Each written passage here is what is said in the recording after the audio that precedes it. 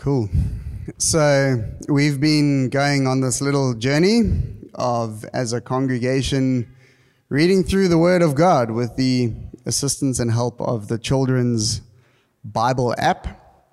So if you, maybe just for the guys visiting, we really felt we've had all these incredible words over us as a congregation about being a people grounded in the Word and kind of having these teachers and people rise up out of us. And one of the ways we felt to just get to grips with that is to start really wrestling with the Word. And we've got this amazing little children's Bible app that we've been going through with our kids, and we've seen such life and growth come out of it. And so we as a congregation have been reading through the Bible with this app because it's super doable and easy and kind of bite-sized, and just as a congregation together we can kind of go through this thing. But one thing we really didn't want to do is have a year of reading the Bible as like, that's what we're going to do.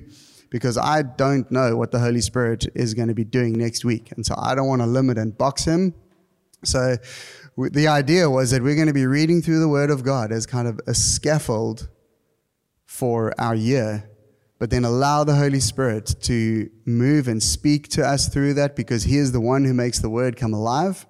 And as he highlights things, that we would sort of zero in on that and go and wrestle actually with the Word and see what he's doing.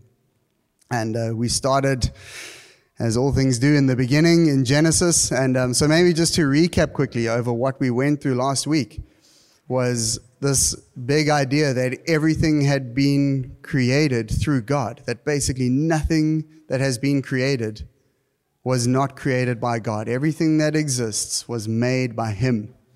And that we were made by and for God. We're made in his image to be like him. That we were made for relationship with him. That we were made on purpose, for a purpose, and that purpose was to know him and to be known by him. God looked at everything he had made and he said, it's good. When he made it, it was good. It was perfect. It was beautiful. But then sin enters the world through Adam and Eve, and disobedience kind of breaks out.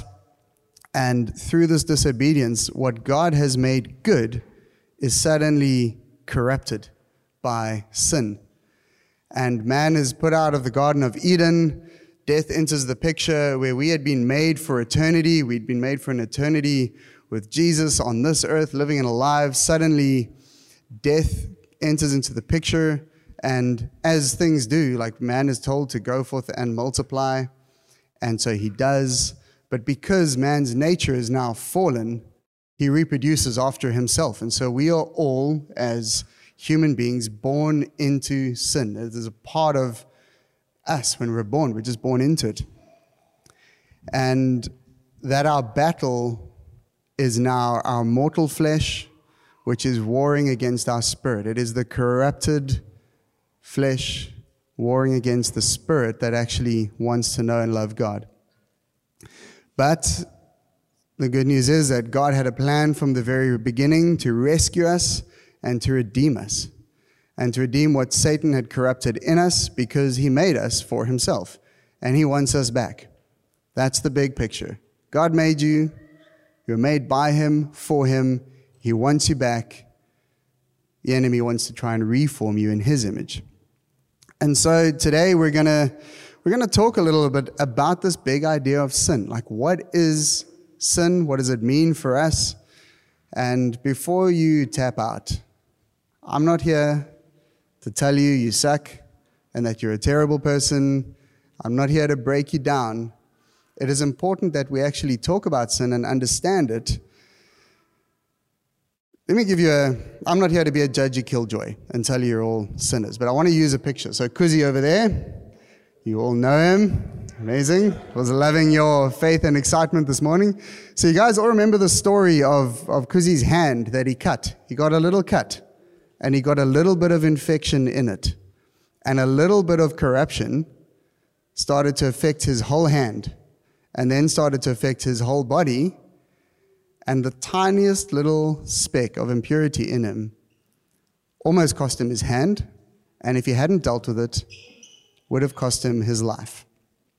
So when Kuzi went to the doctor and showed them his hand, the doctor looked at it and said, Kuzi, sorry to tell you, man, you have some corruption in your hand. Was the doctor being a killjoy? Was he being judgy? Was he being unkind? What was his motivation? Money. It's good. He wanted to heal him. He wanted to heal Kuzi. So he had to point out the thing that was slowly killing him. So when we talk about sin and this corruption in our flesh, that is the picture we use. That is why it's important to address it. And sin and our sin is important for two reasons. This thing, it's important to talk about it for two reasons. The first one is that our sin outside of Christ, it separates us from God. We were made by Him for Him. Sin enters the picture and it corrupts and breaks that thing. So in Isaiah 59, verse 1 to 2, it says, "Surely the arm of the Lord is not too short to save, nor his ear too dull to hear. But your iniquities, your sin, have separated you from God. Your sins have hidden his face from you, so that he will not hear." So God is powerful enough and mighty enough to save. He is. It's clear there. But it is our sin that separates us from him. It is our sin that makes him not hear us. It is our sin that causes his face, to be hidden from us. Before you feel like I'm just singling you out and I'm standing up here and calling everyone else a sinner, none of us are innocent. So Romans 3 verse 23, it says, "All have sinned and fallen short of the glory of God, even me." Shock horror. So it cuts us off from God, and it is all of us. That's why we have to talk about it. And so what is sin? How do I know when I'm sinning? What counts as in the sin camp? What counts as not in the sin camp? And I'm going to summarize it for you. So Romans 1 to 3 paints this big kind of picture of what sin is, and it's a very sometimes difficult to read piece of scripture. So we've kind of summarized it nicely. I borrowed this from John Piper, who is a phenomenal teacher, and he just has a succinct, beautiful little definition of what sin is. And it is any feeling or thought or speech or action that comes from a heart that does not treasure God over all things. Okay. Any feeling or thought or speech or action that comes from a heart that does not treasure God over all things.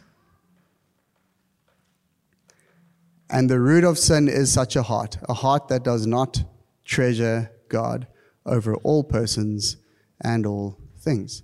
So the minute something starts to creep in that either wants to take the place of God or wants to corrupt and twist something that God has made, and we act on that, it becomes sin. So things like the glory of God not honored is sin. The holiness of God not reverenced. The greatness of God not admired. The power of God not praised. The truth of God not sought. That was a word that came through this morning. The wisdom of God not esteemed. The beauty of God not treasured. The goodness of God not savored. The faithfulness of God not trusted. The promises of God not believed. The commandments of God not obeyed. The justice of God not respected. The wrath of God not feared.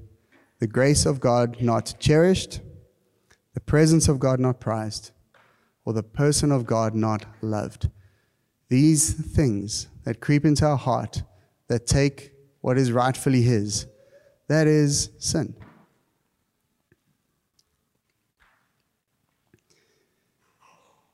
Ultimately, it's a rejection of who he is and of who he made us to be in him.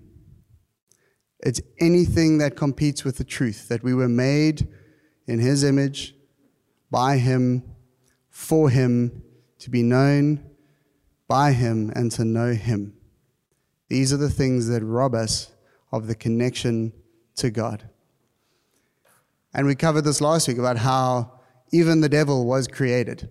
So nothing has been created that was not created by God.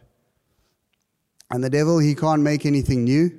All he can do is come and corrupt and twist what is already there, and that's how he operates. That's how his lies and his deceptions work. It takes something that is 90% true and adds a little bit of poison that kills us. He takes things like sex, which is a beautiful thing made by God, and he corrupts it. He takes our nature that's to rule and to reign, and he corrupts it so that we become greedy, power-hungry people.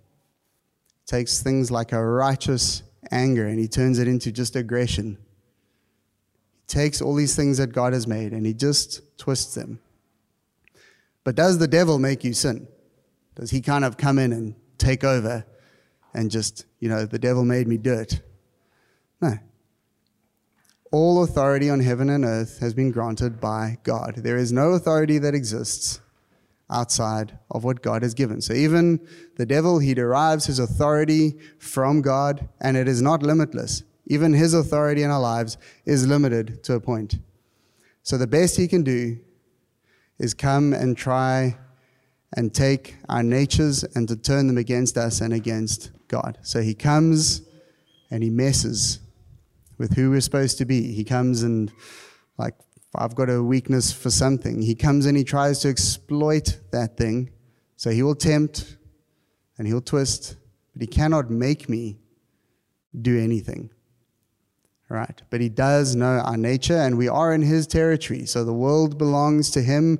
This is his camp. We are in this world, but we're not of it. So we are behind enemy lines, but we're something different. We live for a different kingdom. We have a different authority in us, and we are able to fight and to resist him. And when it comes to sin, people, we often think of it as this battle of self-denial. Like, I'm going to, just not have fun. I'm going to take all like the nice things and just not have fun. And that's actually the wrong picture. Because what the devil does is he has corrupted what is good and made it not good.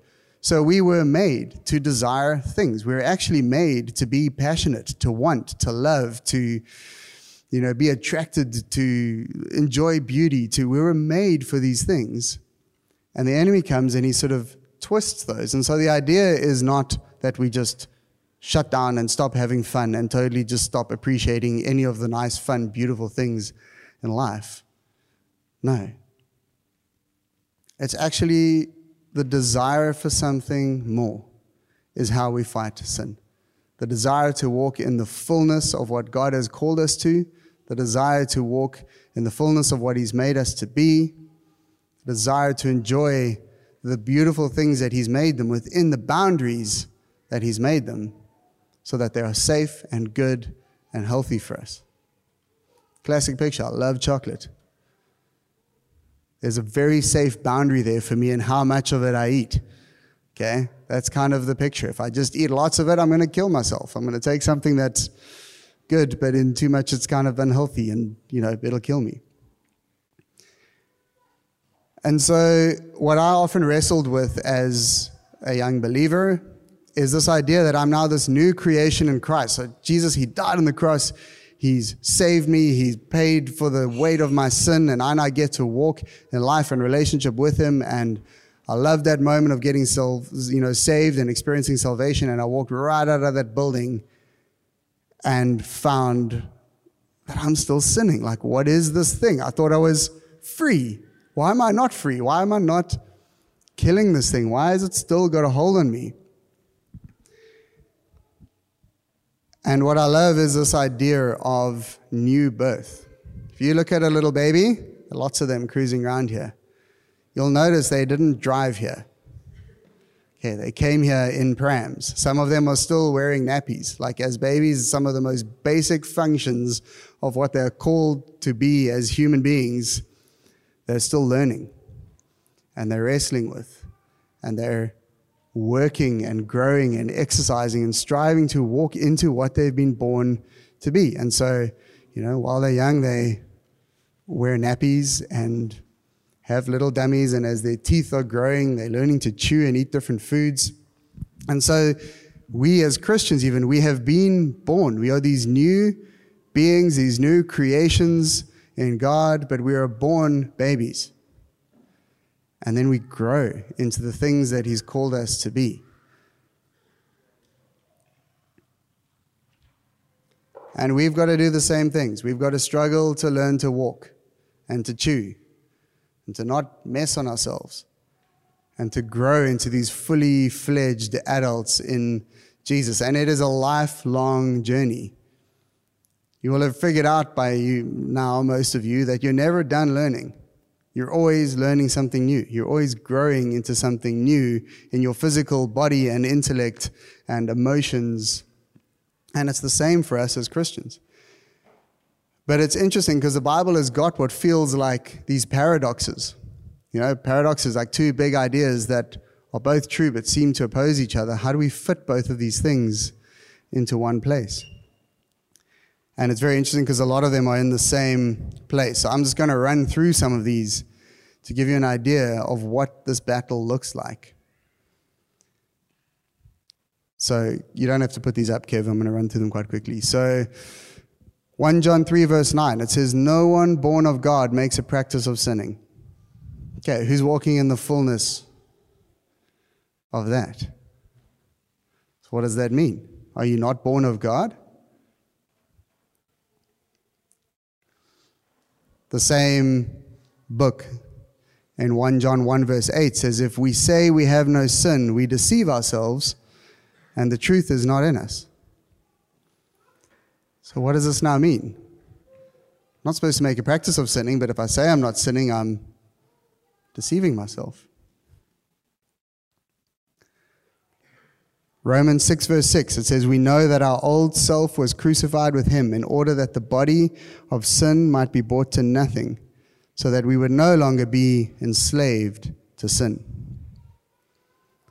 But it also says in Romans 6 verse 11 to 12 that you must consider or reckon yourselves dead to sin and alive in Christ Jesus. Let not sin therefore reign. Colossians 3 verse 3, "You have died and your life is hidden with Christ in God." Colossians 3 verse 5 says, "Put to death therefore what is earthly in you." So you're starting to see the picture here. There is a truth of who you are in Christ, and then there's what they call an imperative, which is this is what you got to do to learn to grow and walk into that truth. 1 Peter 1 verse 23, it says, "You have been born again, not of perishable seed, but of imperishable, through the living and abiding word of God." The same passage says, "So put away all malice and deceit and hypocrisy and envy and slander, and like newborn infants long for spiritual milk, so that by it you may grow up into salvation." And so there's this beautiful picture of God saying, you were born and created for eternity and for relationship and for life with me. Sin entered and messed that up and became your master. But then you meet Jesus and He breaks the power of that sin. But there is a battle that we still have to walk in to fully put it to death. So the reality is now, for me as an ex-addict, I was an addict enslaved to alcohol and to drugs. I couldn't break free of it. And then I got saved. And suddenly the power of that thing was broken. But I didn't immediately stop. I had to wrestle and fight my way through that thing, which was still a part of my flesh. I had to put to death the flesh in me to be able to walk actually in the fullness of what God had called me to, which is someone free of these things. And now I'm able to do that. But there are other battles that suddenly I'm finding I still have to face. And the truth of it is that I'm going to be doing that until the day I die. But what the enemy likes to do is come and say, hey, you're a Christian. Okay, confession time. I had a moment this week where I just totally lost patience with my wife. And I spoke to her in a way that was not actually honoring to who she is in God and the entrustment that He's put on me to look after and care for her. What does that mean? Am I not saved? Have I lost the work of the cross in that moment? No. It's an area of my flesh that I'm still trying to learn to put to death. I'm still wrestling with it.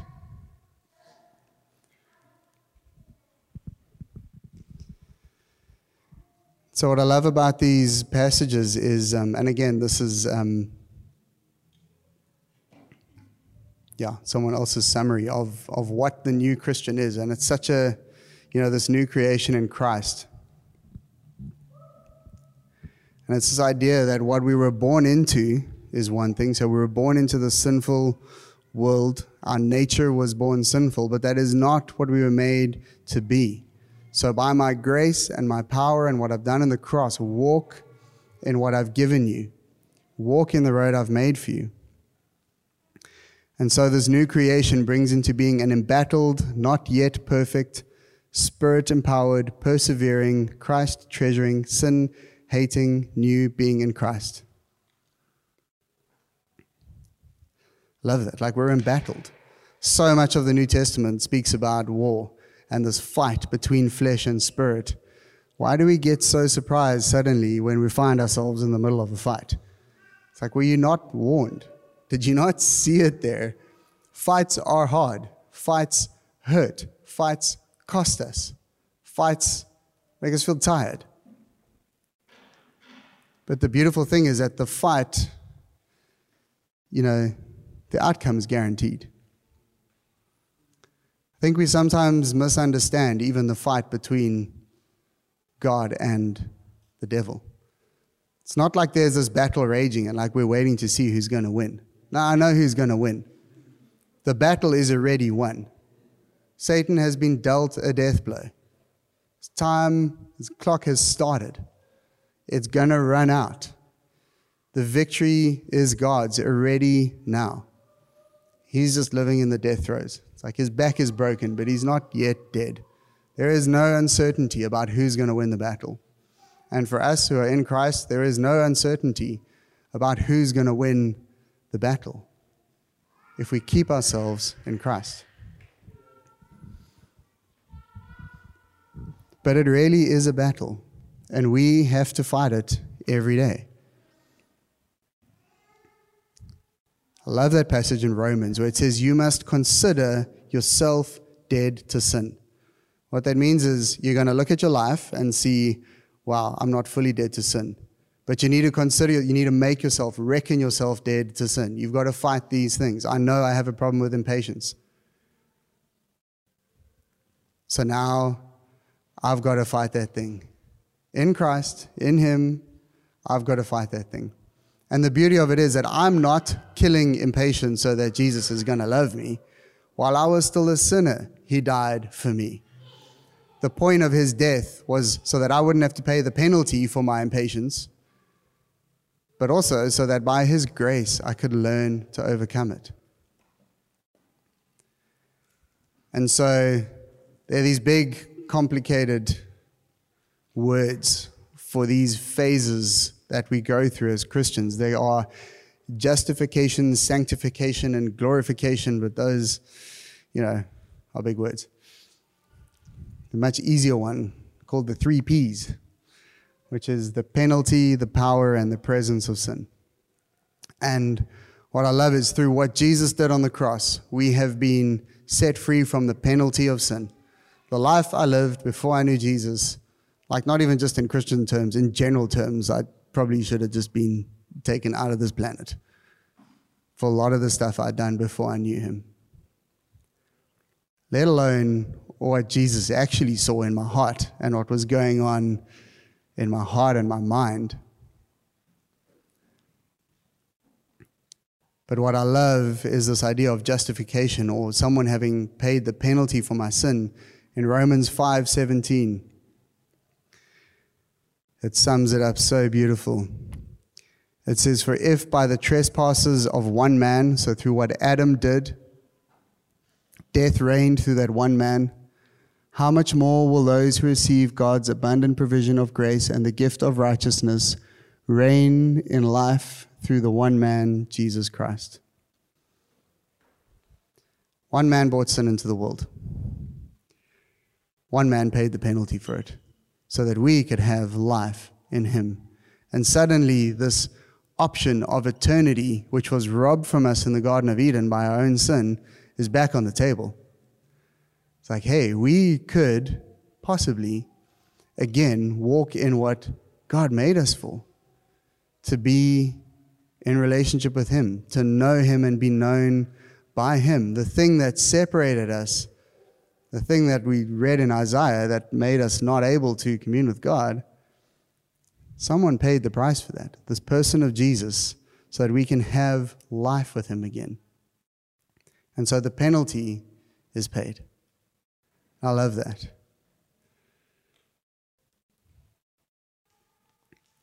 The second one is this idea of the power of sin.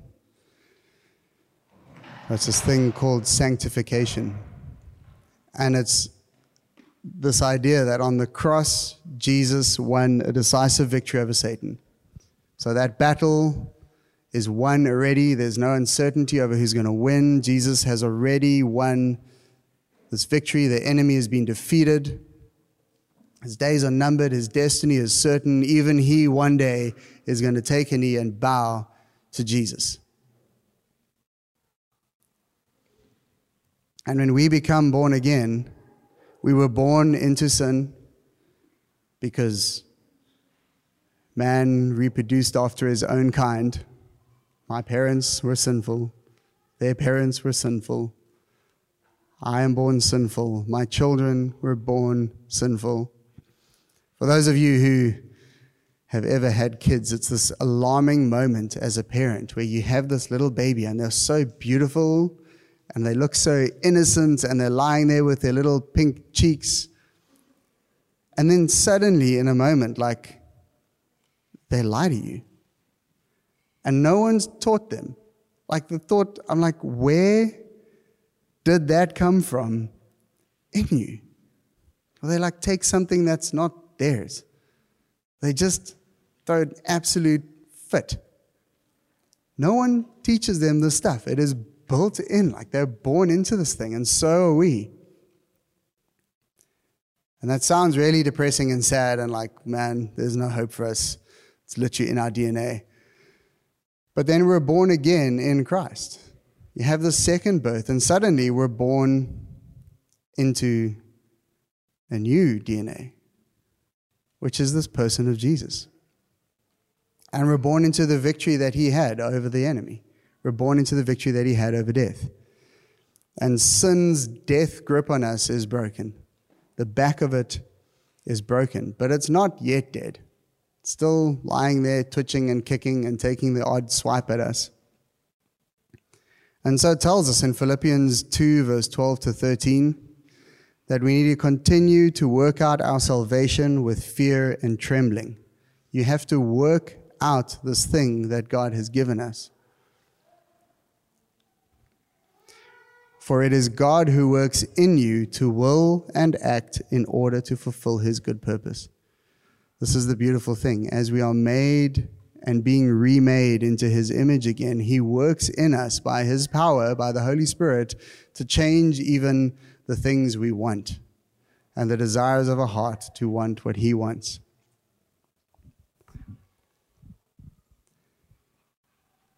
And the good news about this whole battle is that we've been freed from the penalty of sin. We've got victory over the power of sin, and that the power of sin has been broken. And there is coming a day when we will be set free from the presence of sin. And that is the day I'm living for. It's not going to happen in this lifetime. It's the bad news. But the good news is that it is the end result of this lifelong battle that we're going to face, of putting to death the flesh and the sin in us. And I want to read you this passage in 2 Timothy 4, verse 6 to 8. This is Paul, who has lived a life of just putting to death his flesh, and he knows that his time is near. You know, for some, we don't always have this knowledge. Sometimes just in a moment we're taken out of this planet in an accident or whatever, but Paul sees the end coming, and he has this assurance. I often look at this assurance he has, and I'm like, Jesus, I want that. And he says, for I am already being poured out like a drink offering, and the time has come for my departure. I have fought the good fight. I have finished the race. I've kept the faith. He has battled his whole life, and he's fought this thing, and he can see the finish line, and he's kept his faith. And he says, now there is in store for me a crown of righteousness, which the Lord, the righteous judge, will award to me on that day. You're like, that's nice for you, Paul. Sounds amazing. But not only to me, but also to all who have longed for his appearing. That assurance, I have run the good race, I have fought the fight, I have kept the faith. I know I'm going to Jesus, and I know what he's going to say to me when he sees me. I want that kind of confidence. I hope I get to see my end drawing near, but I might not.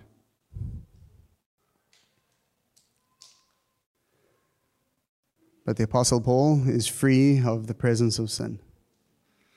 Will Murray is free from the presence of sin. All of those we've loved and lost who've known Jesus are with him now, free from the presence of sin.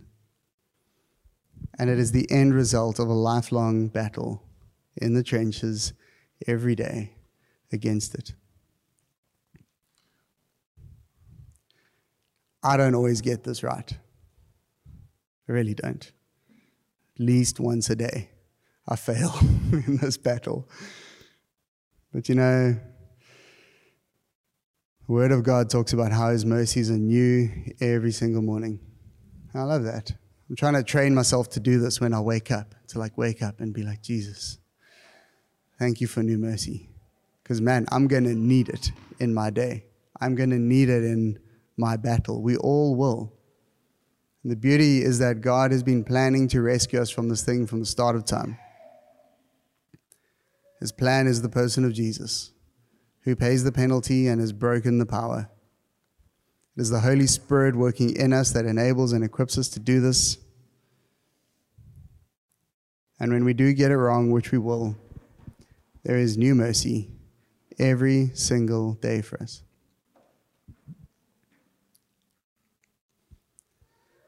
But it is hard.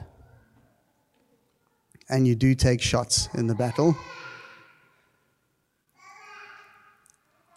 And you know what I'd love to do? We're gonna land now, but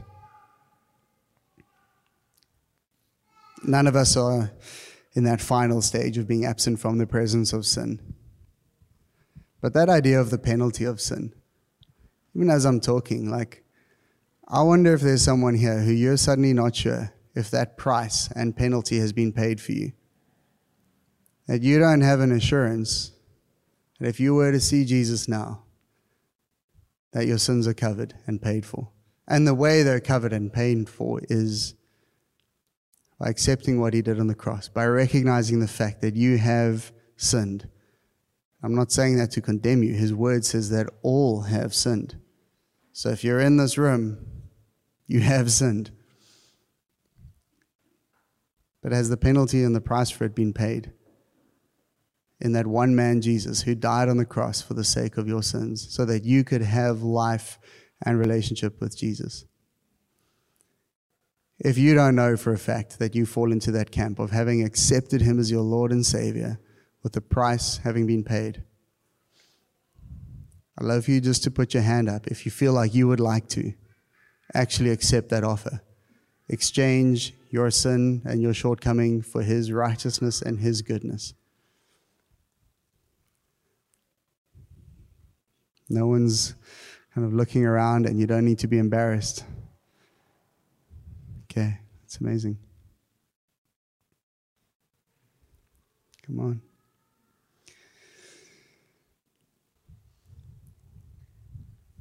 The second camp is the power of sin.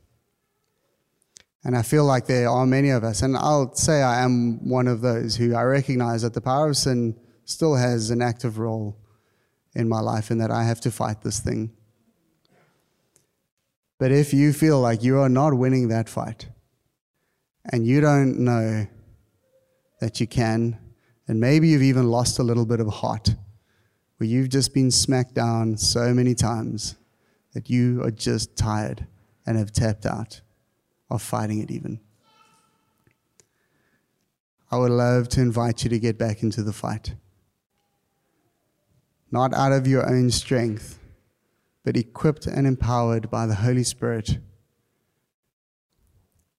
Because you have to fight it. You are in the battle. There are no neutral parties. There is no Switzerland here. You are in the war.